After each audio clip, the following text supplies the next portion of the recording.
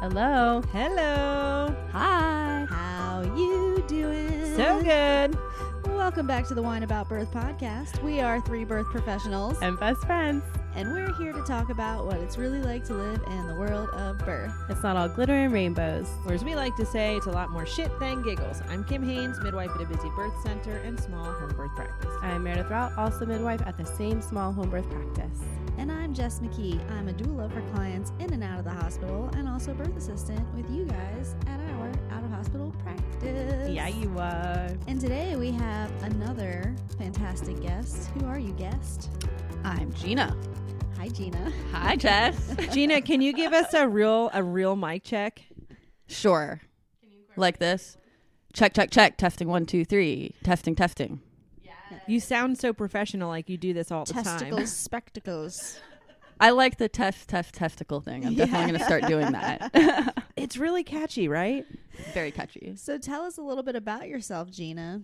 Who are you? What do you do? Well, my name's Gina. I have 3 kids who are all born at home.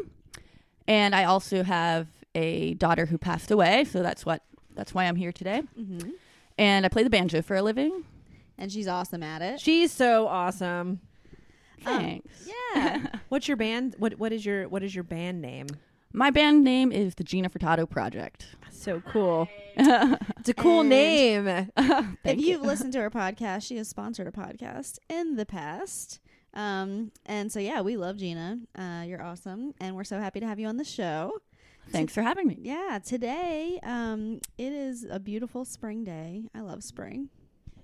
We can't turn our AC on because there's birds nesting in it, which is magical, but also it's going to get real miserable in a couple of weeks. Yeah. I was in here working and I was like, you're gonna wait for them to naturally complete their cycle of life and fly off? what would you do about it? I don't think we have an Kimberly? option. I mean, You just have carnage all over this poor little bird family. no. It sounds terrible. Yeah, it does. You can climb up there on a ladder if you want. It's only the second floor of a building we don't have any connection with beyond the fact that our office is in it. Well, you win. I guess they'll just flourish out there. Flourishing away. But we had a really good weekend. We got to do some dancing and some drinking and some singing. Penny's been saying the highlight of the weekend is that she got to wear purple lipstick. That was the greatest thing that happened to her. My mom and I got naked in the hot tub. Were you there, Jess? No, I was not there. That was the night. So the night that we went out dancing together, I had been up at a birth that was an hour and a half away all night long. You didn't sleep at all. I came home and I slept for 1 hour. At all. And then I got up and I took a 5-hour energy and I rallied. We mixed it in a mimosa. It was a great combo. Yes. It was so much fun. My mom claims that she didn't raise me to be this way and that I'm nothing like her, and she kept fighting me, but honestly, we're literally the same person. Yeah. I was really proud of her because your mom was also on Benadryl the whole time and she rallied real hard. Oh, she's a special lady. She is. We have an episode coming up where we actually recorded with Kim's mom. Yeah, we talked her into Super doing an excited interview. about it, about them being multi-generational midwives. So I'm super excited about that. All right, what are we But- talking about today? I was just about to loop it back in, but thank you for that. No problem. I'm here to keep you on track. Yeah, you need to today. Do you guys hear me laughing? Usually we don't care, but Gina has a time schedule because some people actually have a schedule. I know, And right? instead of getting to it like we should Schedule. have, we've been sitting here talking about Halloween costumes for 2 hours. I mean, why not? We'll get it done. So, yeah, today is the second episode in our series on loss.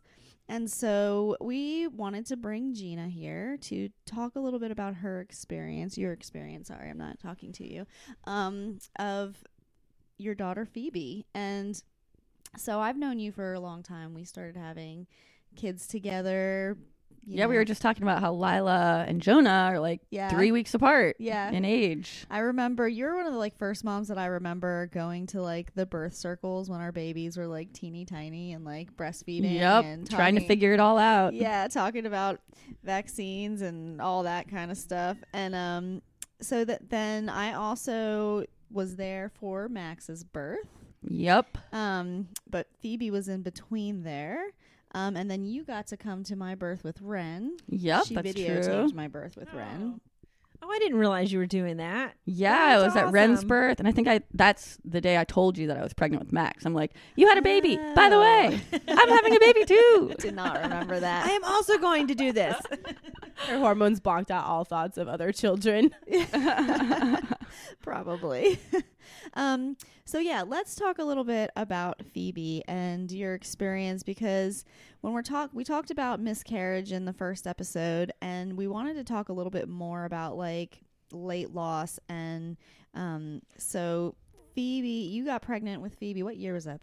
That has been She will be 10. It's her 10th Wow. birthday in I like can't a week believe that. from Oh now. my God. Yeah, so it's been 10 What? years. Insane. Well, that just, So yeah, it was 2011. that's nuts. Right. So yeah, so I mean, I found out I was pregnant, and then around the Mhm. 20 weeks, I had some bleeding, went to the emergency room, had a scan, and they thought there was a heart defect. So they sent Yeah. me to a specialist, and then so forth and so on, went to a specialist, and they Yeah. told me that it was hypoplastic left heart syndrome. And so I remember, because we were working together at that time, weren't we?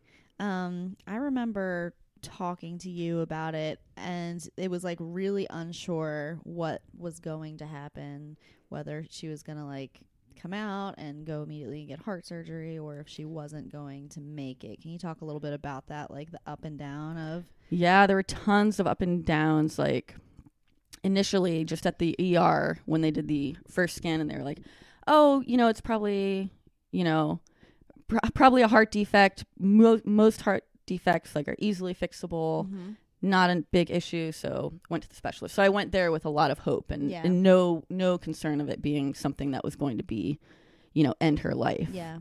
And then so I went to this fetal heart specialist, and he said right away, in the first few minutes of doing the scan, like, it looks like she has something called hypoplastic left heart syndrome. Most of them don't survive after birth. Okay.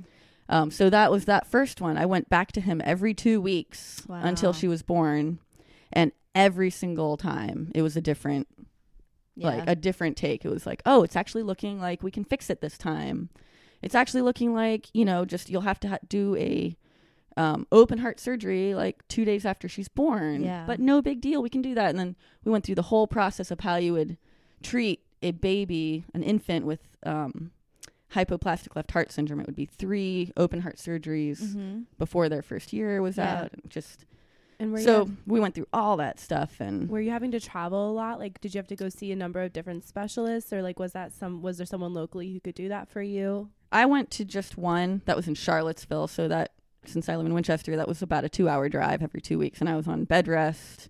So I mean, not a huge amount of travel, but Still exhausting. very exhausting. Yeah. Yeah. And so like, sorry. was the bleeding then wasn't related, right? It actually was related, but it was because she had hypoplastic left heart syndrome, but many other issues that they weren't super concerned about, but that were related to Okay. that Gotcha. condition. Part of it was that I didn't have enough amniotic fluid. She wasn't peeing. Okay. And so that's why, I had placenta previa Gotcha. because I had a very low amount of amniotic fluid. So that was, a symptom of all these other issues that she So was it was having. just a compilation of things. Right. Pretty much everything went wrong. So, talking about, because I'm trying to imagine how, when you hear something like that and the up and down, like how you get by day to day, not knowing what's happening, and even knowing if she does make it, the thought of all these surgeries sounds so overwhelming, because you had your first son, at home, and Everything's so it's easy, 100% straightforward. different. Yeah. So can you Yeah. talk a little bit about that? Just like some of your emotions, like on a day-to-day basis. Yeah. I would say at first I had a lot of hope that this was all going to happen, and I was completely bracing myself for my life to be totally different. Like I'd have this daughter with super, super high medical needs. Yeah. And planning for like living near the hospital at the Ronald McDonald House. They Yeah. provide housing for families. I was intending and planning on living there for a couple of months, as they thought would be the case. But I would say that as the pregnancy went on, and I just had more of a feeling that like I was just ready to accept whatever was going to happen. And there was actually another mom who had 3 late losses. Okay. And this was someone that was like one of the moms when I was a kid. So she was way older than me, but and I'd never really talked to her. She was my friend's mom. Mm-hmm. And she told me, while everybody else, so many other people were saying like, oh, there might be a miracle. Everything's going to be okay. This is going to be totally fine. She called me one day and, you know, she just said like, the baby's going to be born, the baby's going to die, and this is all going to be a memory. Mm-hmm. And that was like what I needed to hear. I was just like, I just needed that peace to know that like, okay, she's done this. And the reality is that's probably what's going to happen. And it's going to be okay. Yeah. I remember having that conversation with you, because how many weeks were you when you did find out that like she wasn't going to make it? I mean, I got the diagnosis for the hypoplastic left heart syndrome around, I want to say 22 weeks or so, 20 weeks. So somewhere all the way up until then, though, because I remember we went to Karen Strange's neonatal resuscitation class together. And that I was remember, like right after she was born. Yeah. Yeah. And like talking about it and like working through it because we were birth assisting together. So yeah.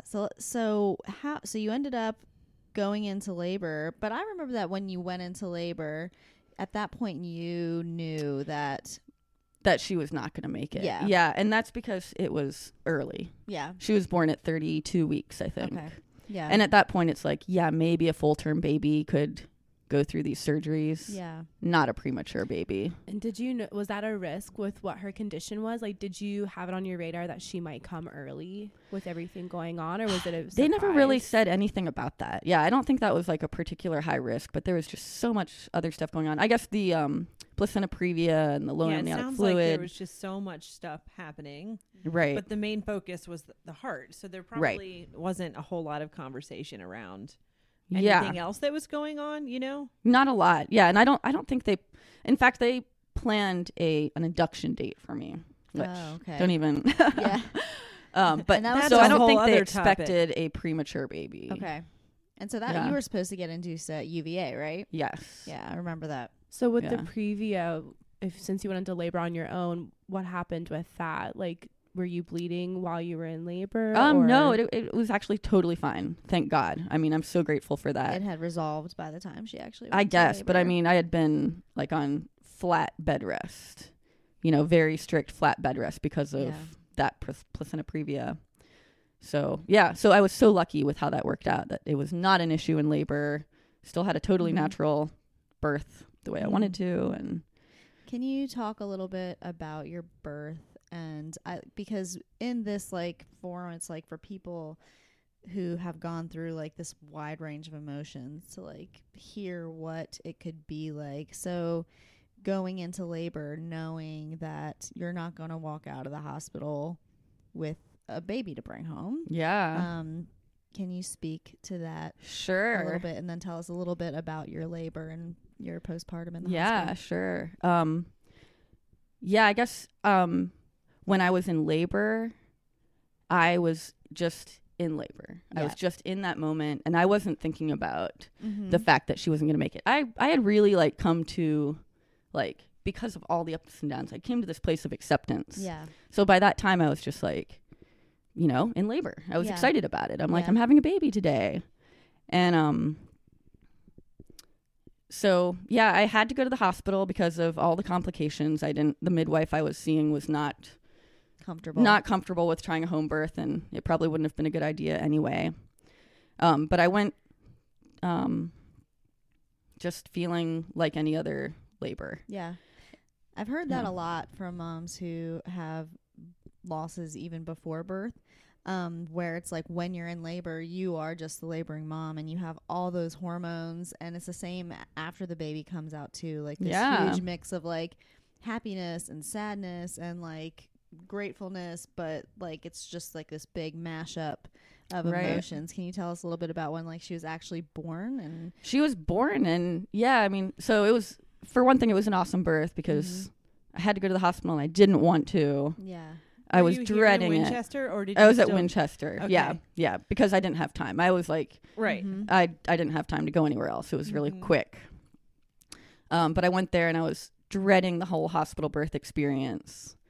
And I went into the labor and delivery room after. I'm like very composed, like, I'm in labor, I'm going to have a baby, like, now. Yeah. And they didn't really believe me because I'm tiny and they didn't know anything about me, and they just kind of like put me in this room, and it was dark and there were no nurses in there. They're just kind of like doing their thing. And I like just triage gave or birth and I something? caught her myself. No, I'm like in the room. Oh. Was no Yeah. one in there with you when There was like a lady, like a nurse was like kind of setting stuff up, just kind of milling around.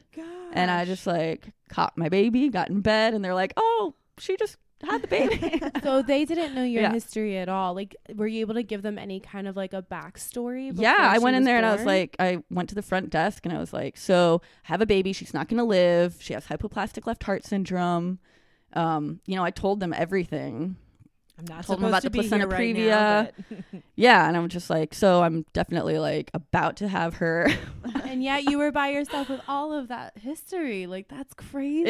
It was really surreal. It was a different kind of birth. I mean, she was small, so it was like not as intense as my other births. Yeah. right.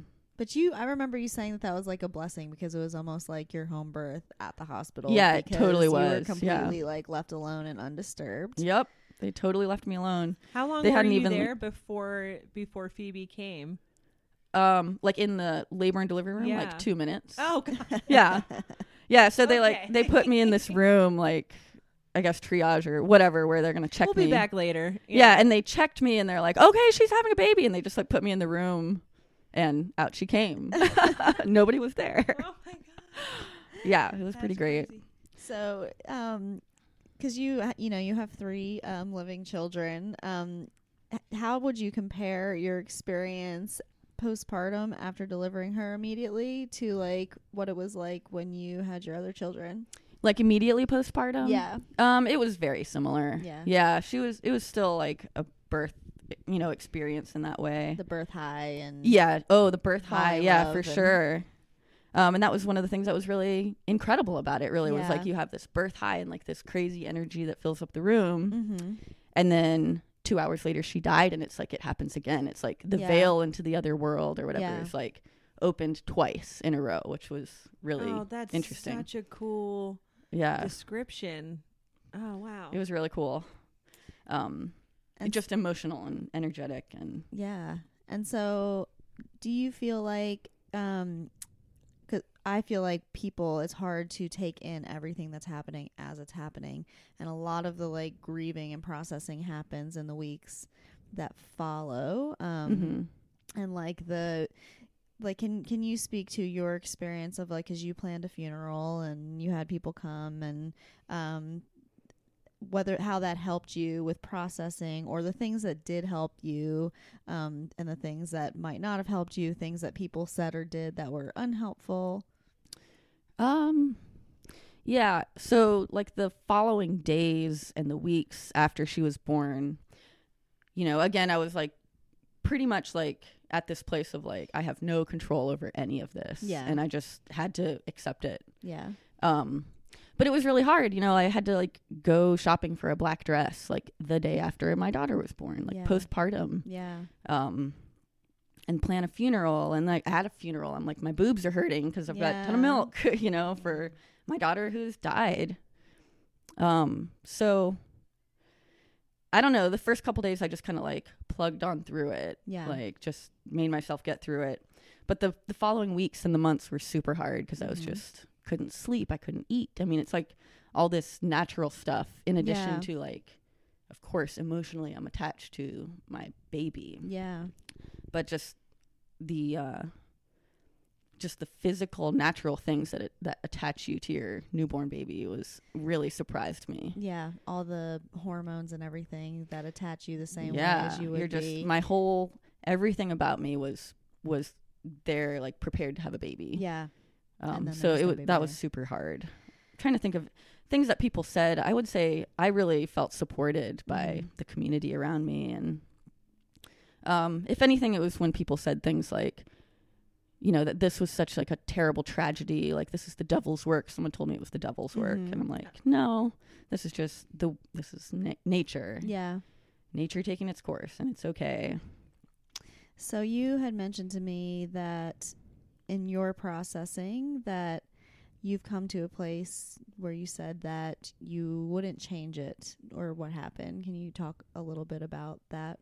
Yeah. I guess, this whole experience with having a baby that died, like I kind of look at my life before that, and it completely changed with her because it changed my perspective so much. And it's just that death is a part of life. Yeah. We all are going to die. And the fact that she only lived a couple of hours, like, what difference does it make? It was like a good life while she had it. And for me to sit there and like wish that it had been different, I feel like that's overstepping my role as a mother. Like, as a mother, I'm there to serve, to serve my child. And you did that, and she passed peacefully, and that was her life. Yeah. And it was great. Yeah. Nothing wrong with it. It's hard to be on the other side of, to be on the end of the mother who I did want a baby for my own reasons. Yeah. My pleasure and enjoyment, but that wasn't. But it was her life. Yeah. That wasn't not her mine. journey. So can you talk a little bit about like the things that, so you have such a small period of time when this happens to like take pictures or have mementos or physical things to remember your child by. Do you have any of those things, or are there certain things that is it that you keep and they're like super special that helped you? Yeah, I do. And actually the nurses at the hospital were helpful with that because they kind of reminded me to do that, which was really, really nice. But I have some of her hair, and I actually have her umbilical cord in a little heart, dried up in a little heart shape. Did you pictures. do that yourself, or is that something they did for you at the hospital? I can't remember, to be honest. I can't remember. I had a client of mine had a loss at the hospital recently, and they did such a great job of having mementos for the baby. Yeah. And so I was really, really impressed with that. But the cord would have been something different. So it would have been really nice to hear that they had done that as well. Or if moms want that, they might have to seek that out from a different, like someone who does like placenta encapsulation or something. I think it was actually someone who did placenta encapsulation. I think she did that. Now that you mention it. I'm sure it was such a blur. Yeah, it was a blur. But the nurses were wonderful. Yeah, they gave me a bunch of things to, kept me on top of it to get a little piece of her hair and get her blanket. Like, they had volunteers knit little tiny hats and blankets for premature babies. And so they gave me that, and they were really supportive and nice. And I know that now, I don't know if they were doing it then, but then they have the Now I Lay Me Down to Sleep volunteers that come in and they do whole photo shoots. And I think that's something interesting to talk about, because I feel like if a person hasn't gone through a loss, some people find it kind of like morbid or right, to take a picture of the body. Yeah. Right. Yeah. And I hear that repeated a lot, like how much your perception of that changes after you have a loss, because it's like, well, this is my child and I want people to see that this was my child. Yeah.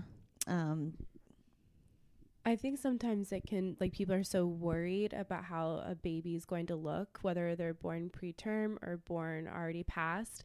And I just remember that being like a huge concern of mine, was just like being really like scared to be surprised by how they looked. And I just remember thinking like how beautiful this child that was born looked. And like, it just, it made me realize like why people would want photos, because like they are beautiful in like a really unique way. And like I was really surprised by like, okay, yeah, I think I would want pictures too in this situation, because I don't know, there's just like a light to them. Right. Also. And it helps you remember, because I feel like, with postpartum in general, everything's a blur and you forget things. And so especially when you're plugging through all this like grief and funerals and doing what you got to do, and then it's like, okay, now I can look back and I can really remember. Yeah, like you don't want to lose the details. Yeah. So you had one child at the time that Phoebe was born. So that's a whole other thing to talk about, is the way that children grieve and process the loss of their sibling. How old was he when you had Phoebe? He was just about to turn 2. Okay, so he wasn't, maybe, was he aware of like what was going on? He was like, I think he was. He was very like verbal, like he could talk really well at that age. But how much he understood the like death, I'm not really sure. But I actually feel like that kind of changed his perception on death. Like it's just this is what he knows of the world. Some people die. Yeah. So. And you were saying earlier that like even today, like you and your children have regular conversations about Phoebe, and she's just like a really normal part of y'all's lives still. Yeah, for sure. Yeah. My youngest daughter, of course, never met Phoebe. But she's the one that'll get like a little emotional about it sometimes. She never met her, but sometimes she'll just be like kind of like weeping in her room, and she's like, it's just Phoebe. It makes me so sad. Oh my. Yeah, but generally, overall, it's more of positive. You know, the kids just talk about her like, you know, like she's someone that was part of our family, and now she's gone on, you know, gone to the next phase, next life, whatever it may part be. Of your family. Right. Yes. Did you ever find that people sometimes would like avoid talking about Phoebe, like the grief thing where it's like, we don't want to remind you that you lost a child or that you were grieving? How did that did that happen to you, and did it affect you, or did you find that people wanted to talk about Phoebe? I would say most of the time they didn't want to talk about it. Yeah. And it was easier to not talk about it. But it was a huge thing that was happening in my life. Yeah. You know, for the next couple of years, it was very forefront. Yeah. So I appreciated when people talked about it. And in fact, I remember like a photographer friend came to the funeral, and like you were saying, like I didn't even think about it, but I was like, you should take a lot of pictures. Like I wanted to remember it, but I remember it being a really uncomfortable moment because I could tell that she was like, why would you want to take pictures? Well, I remember her going and taking the pictures. It was more towards the end of yeah, she did it. Yeah. But I think it does make people uncomfortable to really approach it. So, and that's part of like what these episodes are, or for how people can support someone who is going through loss in a way that is emotionally upbuilding instead of not. And I know that would be different for everybody, but what would you say were the things that helped you the most when you were in the process? Well, that's a tough one because it seems like it changes every day. Like it was like some days I wanted to talk about it, some days I did not want to talk about it. But I would say practical things like food, you know, like the dinner train, meal train or whatever. That is huge because like, you know, it's one thing to do that postpartum when you have a new baby. That's super hard. But it just, I felt like that inability to function on a practical level went on for longer because of the grief I was experiencing. Practical things and babysitting, just things that give the mom more space to grieve. Okay. And again, that one lady who said to me, like, your baby's going to die. Yeah. It's all going to be okay. Like, just to take it for what it is. Take it for what it is. Do you have anything else that you want to say about Phoebe or your experience before we go to break, or words out there for other people who may be going through what you're going with like a fatal diagnosis? Yeah, I guess I wish that, you know, moms knew that for me, ultimately, it has been a positive experience. You know, it's this huge thing in my life. So sad to see my baby die. Yeah. But I have benefited from it emotionally so much and learned so much from the experience. And I do think I'll see Phoebe again one day on the other side. So, it's just part of life. Yeah. You can get through it. One day at a time. One day at a time. One moment at a time. Yeah. Yes. Yeah. Well, it is do you want to say something else? Yeah, this is like everyone listening, this is something I don't have experience with personally, and not a lot. I mean, I have some friends that have lost babies too, but I'm not. You just make it sound, and it's not a beautiful thing, and like maybe it is in the moment. It's so hard, but you just made it sound like it can be with the right support and people. You can make it a more beautiful than traumatic experience. And I don't want to take the trauma from it. Just, I don't know. You just must be so strong. Well, it made me super strong. Like, I really feel like that whole experience made me like, okay, so worst case scenario has happened and everybody's okay. We're fine, you know? It's like you're forced to grow by the You're hard forced things that to get happen. through it. Yeah, and so now it's like if worst case scenario happens again, I'm like, okay, been You there, know done you that. can It's cool. It's like a birth. You know, it's like when you go through a birth and you're like, wow, I'm more of a badass than I thought. Look what I I could Just do like anything. that. Yeah, Yeah. just like that. It's amazing. You're amazing. So- You're an amazing human being. Yeah, Well, you are. Thank you. And thank you so much for coming on and sharing your story. But we're going to go to break. Did you want to say something else? Yeah, thanks for having me. Yeah. We're going to go to break. And when we come back, we're going to talk a little bit more about. This topic. Can you just Loss. think of us every time you do the testicle thing? So like Oh, when you you're know I standing, will. when you're standing in front of hundreds of people and they're cheering for you, and Like then you say testicle, I dozens want of- you. A dozen people, 3 people. It's gonna be hundreds, Gina. It's gonna be hundreds. I just want our picture to go through your head in that moment. We want you to think of us. Oh, You are I will. not talking in the microphone at all. I was just saying when she says testicles, we want her to think of us. Yes. I will. I will. All right, let's go to break. Cue the music. Oh, yeah.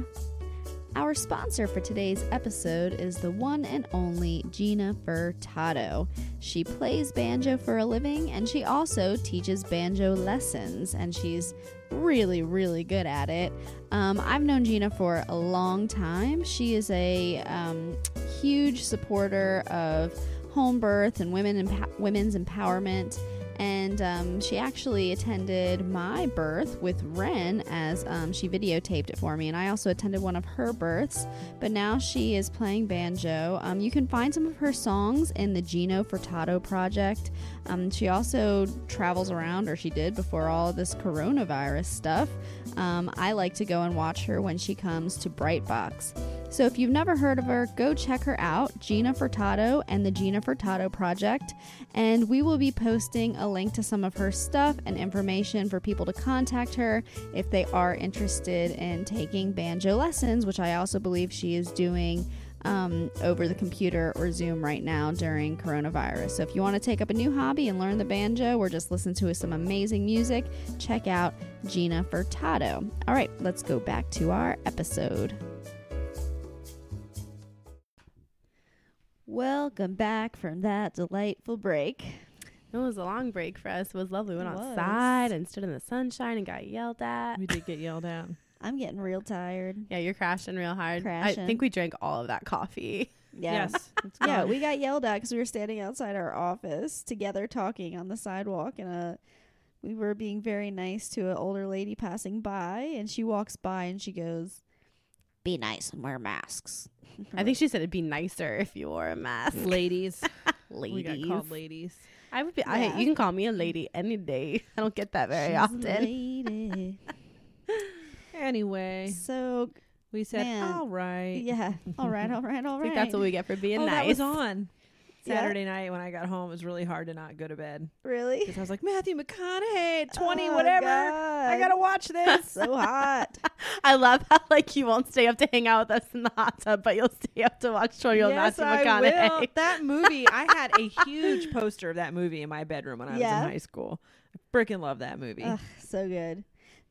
So yeah, I'm reflecting back on all the things that Gina said. There's Which just was a so lot. much.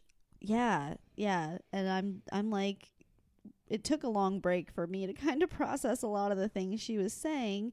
And now we want to kind of like tie this all together because this episode is also, that was for a baby who died shortly after birth.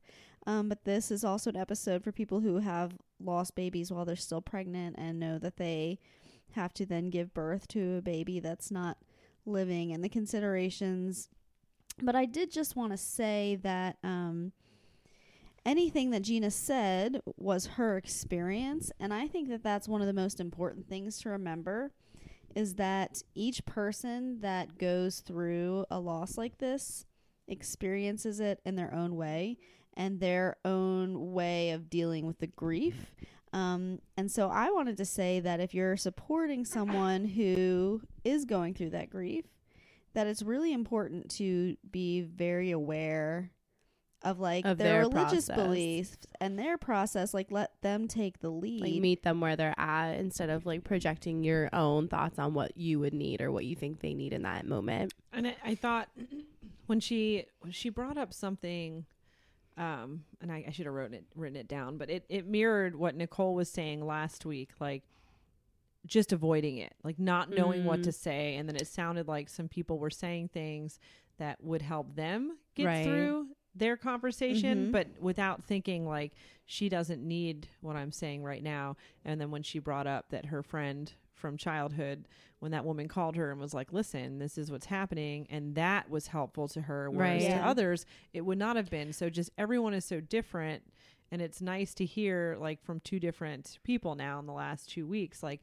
she and Nicole did have different thoughts on some things, but they were equally like sometimes you just need to be, sometimes it's, instead of like avoiding it or trying to candy coat it, just being realistic about what's going on can actually be really helpful for people when it seems like that might actually, most people would avoid that, but I actually feel like that's what we've learned from both of them. And like Jess said, like it is just two people's perspectives, right? Like a lot of people wouldn't see what Gina went through as beautiful, and like wouldn't feel intuitive to them, and there's absolutely nothing wrong with that. It's just a different experience, and I think people are more willing to create space for that like anger and that sadness than they would be for like accepting it as like happiness, a normal life experience. I just think that if you're trying to support somebody, unless you 100% know their feelings and beliefs on like your baby died, what hope do you have, like, because some people do feel like it's the devil's work, and that would be like comforting to them to be like, oh,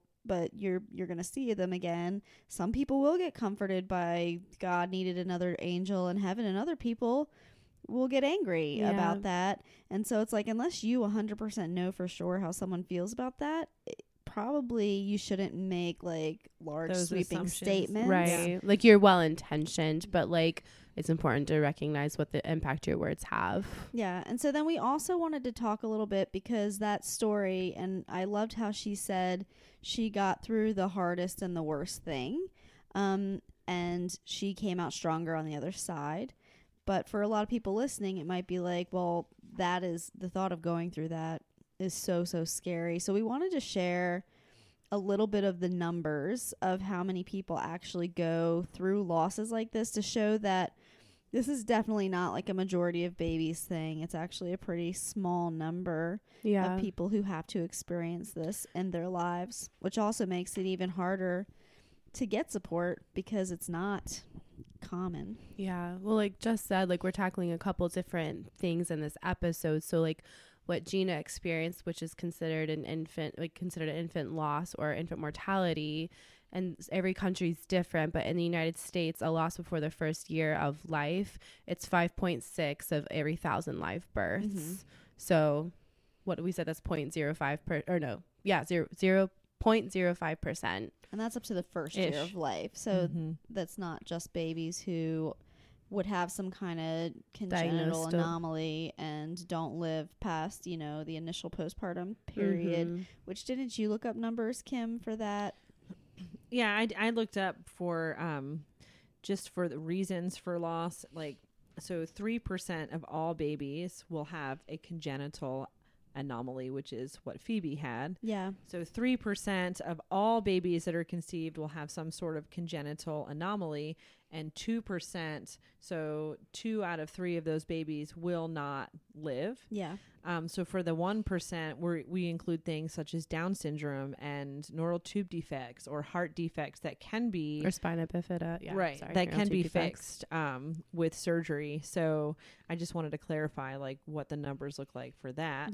Because it's, if we say, oh, your baby has a congenital anomaly, it's like, it's a very panicking thing. But if you say your baby could have Down syndrome, it's kind of like, for some reason, it's so common. Not that every but it's just, to me, that sounds way more common than like an anomaly that, so I just want to put it into perspective that some of these anomalies we do see every day, and these babies do go on to live like very productive lives.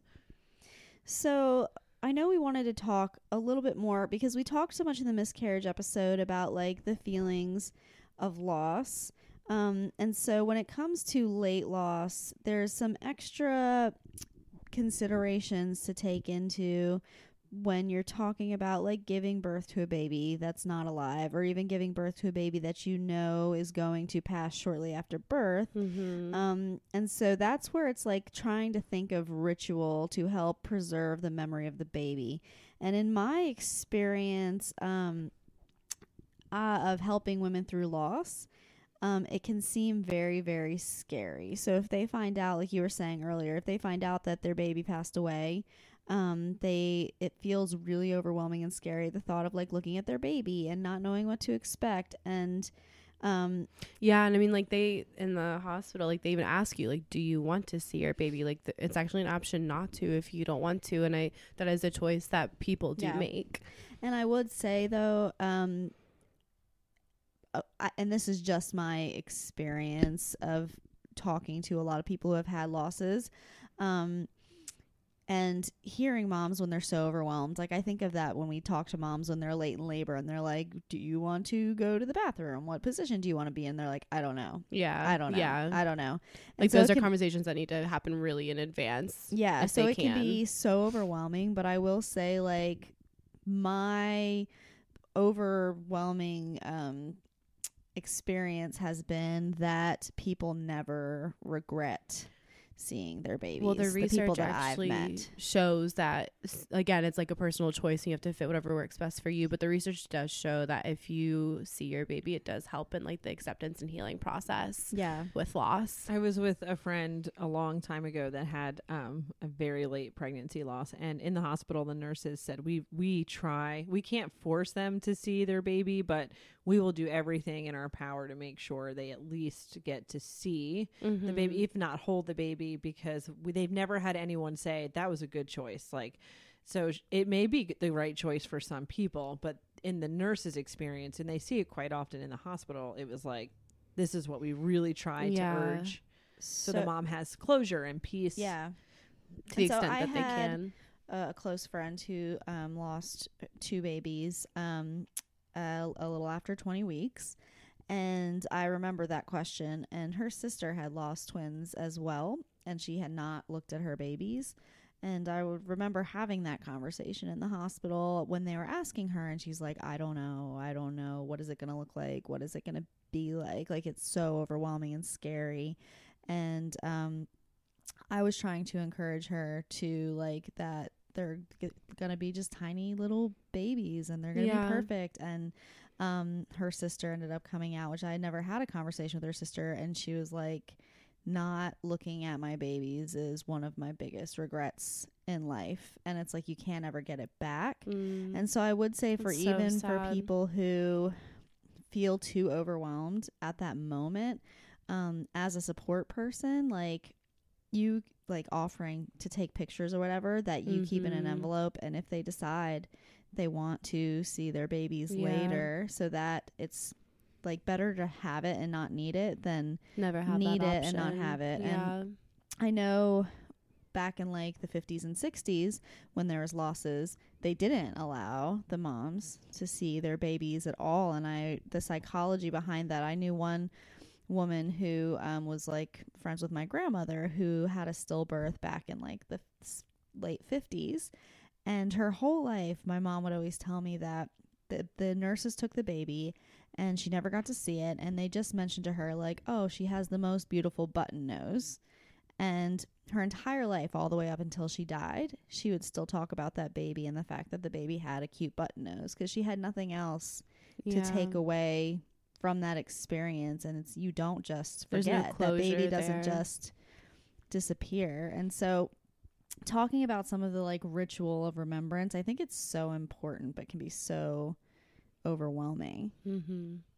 I also think preparation can be really powerful too, like knowing what to expect, just like everything we talk about. I'm really grateful for like Nikki, like when we had a stillbirth, like I called her and asked her like what to expect, because it just like it's important, like you're talking about remembrance, but I think it's even as important to know what to expect as well, because like I had no idea. I had the same concerns. Like I was really worried about what the baby was going to look like. And so I feel like that's a really great resources are like loss doulas or bereavement doulas. Like even if it's, you're not sure you need them for support afterwards, like even just finding someone to call and ask, like, what should I expect? Like, what's this process going to look like? What will labor feel like? How will it be different? How will it be the same? Like, my baby's this far along, what should I expect to see? That was hugely beneficial because it just made it far less shocking in the moment. And like I said, it was like really beautiful. You know, I don't actually in hindsight really know if I needed the preparation because it was so like normal in so many ways, but I do think it helps a lot to ease your mind before you go into it. And so it's like those rituals that we do, though, they help us in the grieving process. And so many different people have so many different rituals. And some people like do on a funeral and don't. But there's so many like options now for spending more time with your baby before, you know, even if they've passed. Like they have the special like cold cradles or whatever that keep it so that you can see your baby for pretty much as long as you feel like you want to or need to. But that's like a really hard process. And it's so interesting to me how Gina was talking about the mixing of joy and grief, which is something that doesn't get talked about, I don't think, because like she was saying, you have all these hormones from your birth. You released all those like falling in love hormones that you would, whether you're bringing your baby home or not.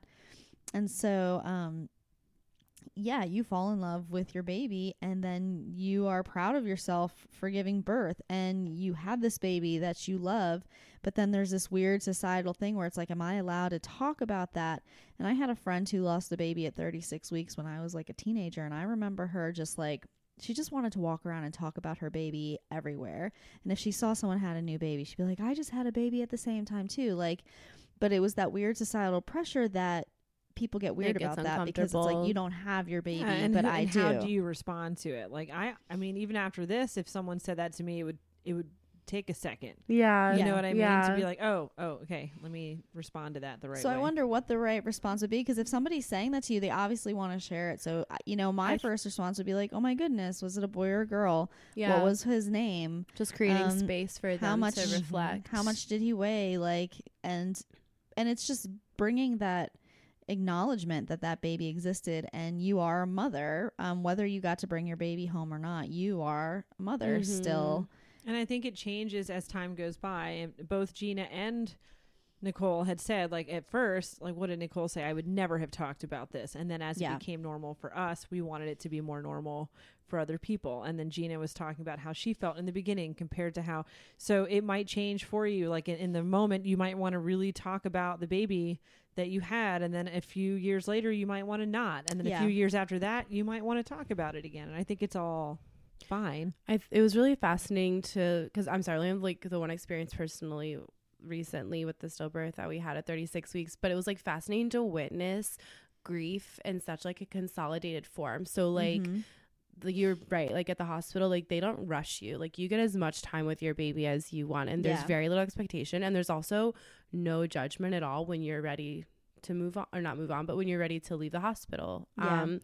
And so we were there for like maybe 6 hours postpartum with the baby, and it was really fascinating to witness the stages of grief unfolding in such a condensed period of time. Like within those 6 hours, like you saw the birth high, and then you saw the sorrow, and then you saw the like where we all just checked out for a minute and we just needed to not talk about it for a minute, and then we like were crying again, and then we ate Chick-fil-A and just laughed about Saturday Night Live skits, and then we cried again, and it was just like so, and like that's like, you know, like this mom is, and these family members, that's they're gonna be their daily life for days, months, years, like however long it takes to go through that grieving process.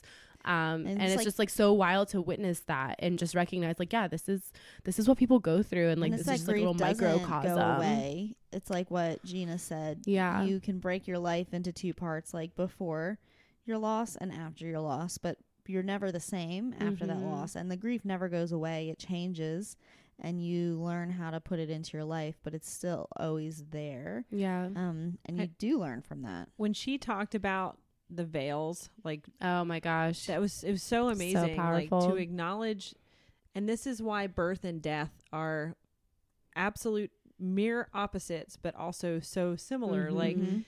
there are the veils that are present. And so when she said she felt the veil of the birth, and then she could feel the veil of the death. And I think these are the things that we need to talk more about. Like, you know, you teach your kids about driving or about, and now some of you brave to talk about puberty. Well, why can't we talk more about the phases Mhm. of life? Mm-hmm. And then as she was talking, I started thinking about birth. Like, when she said, that woman said, this is how it's going to be, and it sucks, and then it's okay, and this is normal.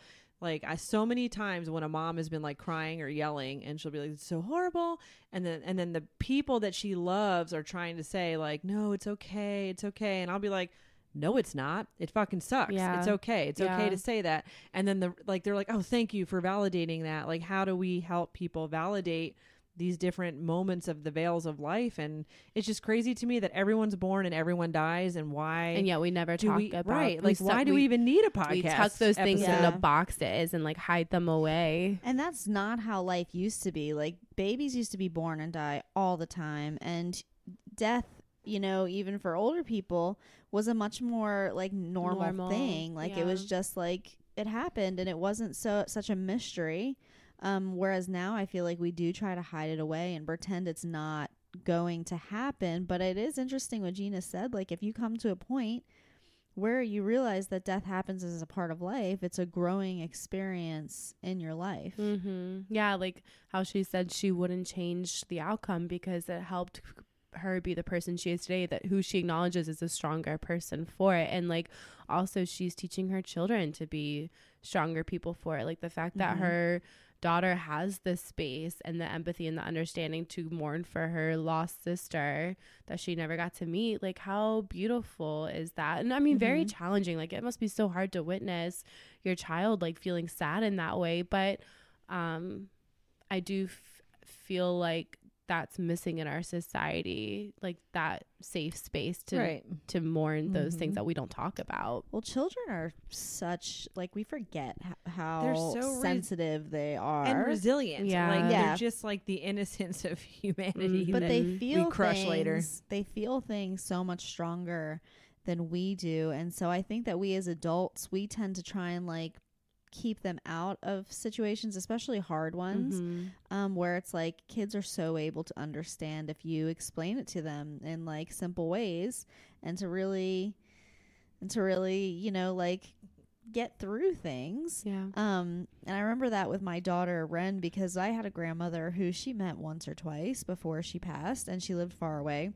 And even still, when she died, she was like so upset. She's like, I really wanted to get to see her again and meet her again, because it was like that family connection, even though she didn't know her. And to me, it's like, oh, they don't even know her, so that's not going to affect her. So it's like, I can only imagine it being like, oh, you have a sister who's not here anymore, like that longing to be like, I wonder what my sister is like. Yeah. When I had Evie and Ren and Penny in the car the other day, the three of them just started talking about death randomly. Like, they were just talking about, I think she mentioned your grandmother, your grandmother, and then Penny mentioned my grandmother, and then Evie, I don't remember if Evie was just talking in general, but they were just talking about like things they felt. Did she mention the fat pop-up?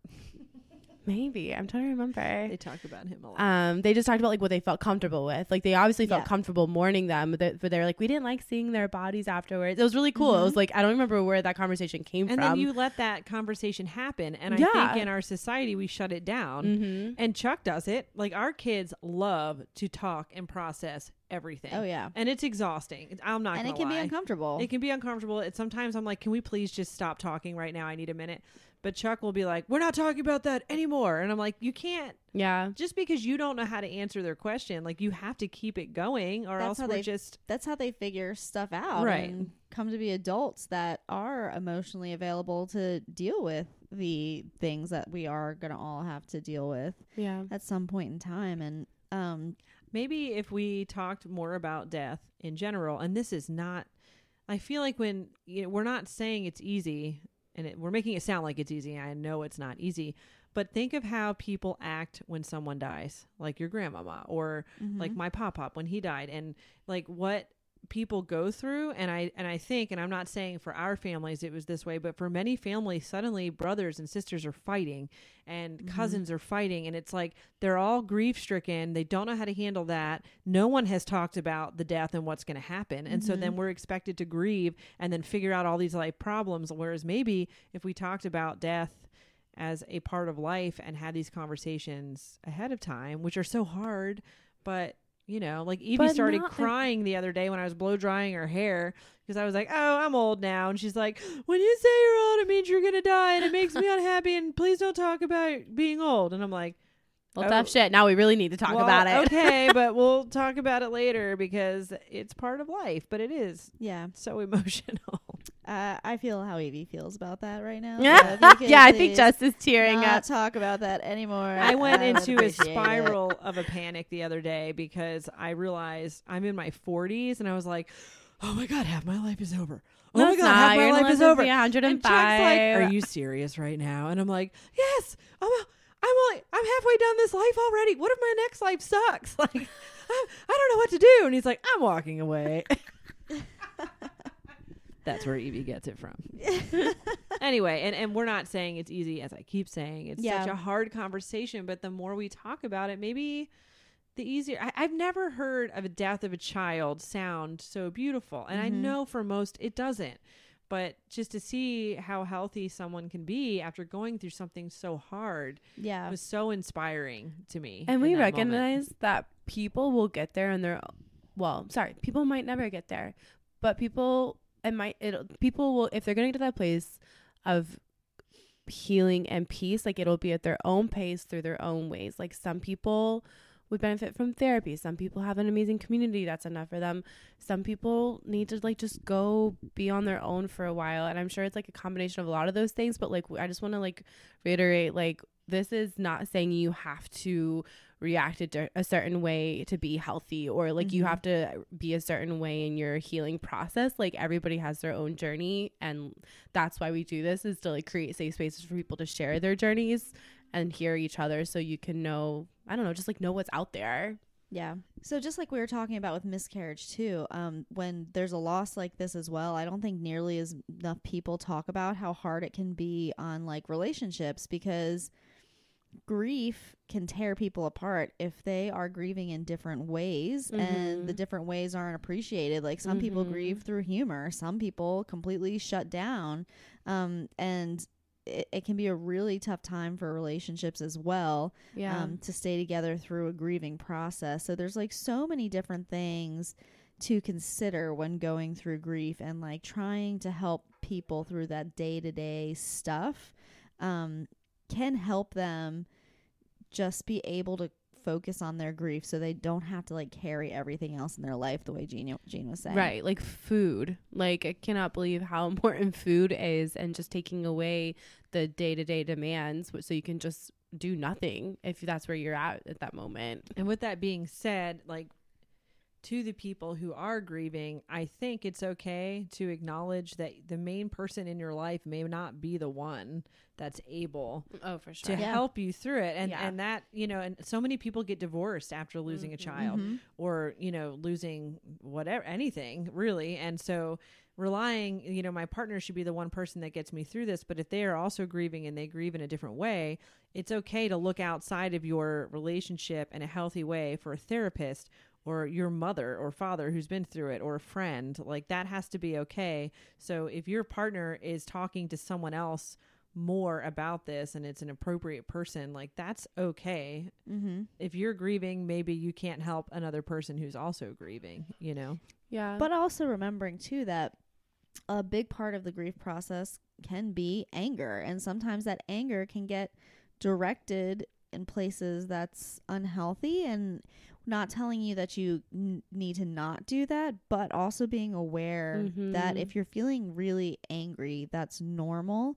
But also knowing that they might be going through the same thing too. And sometimes we pick the easiest person to get or mad the at. safest person. Or the safest person to Yeah. get mad at, because we just want to be mad at somebody. Yeah, and your partner is usually the one person that you're comfortable. It's just like labor. Again, you know, I can do the same thing the partner's doing, but the laboring person is going to turn and scream at their partner because they're comfortable with them. They're the safest space. Like it's a good sign. It's just an uncomfortable place to be.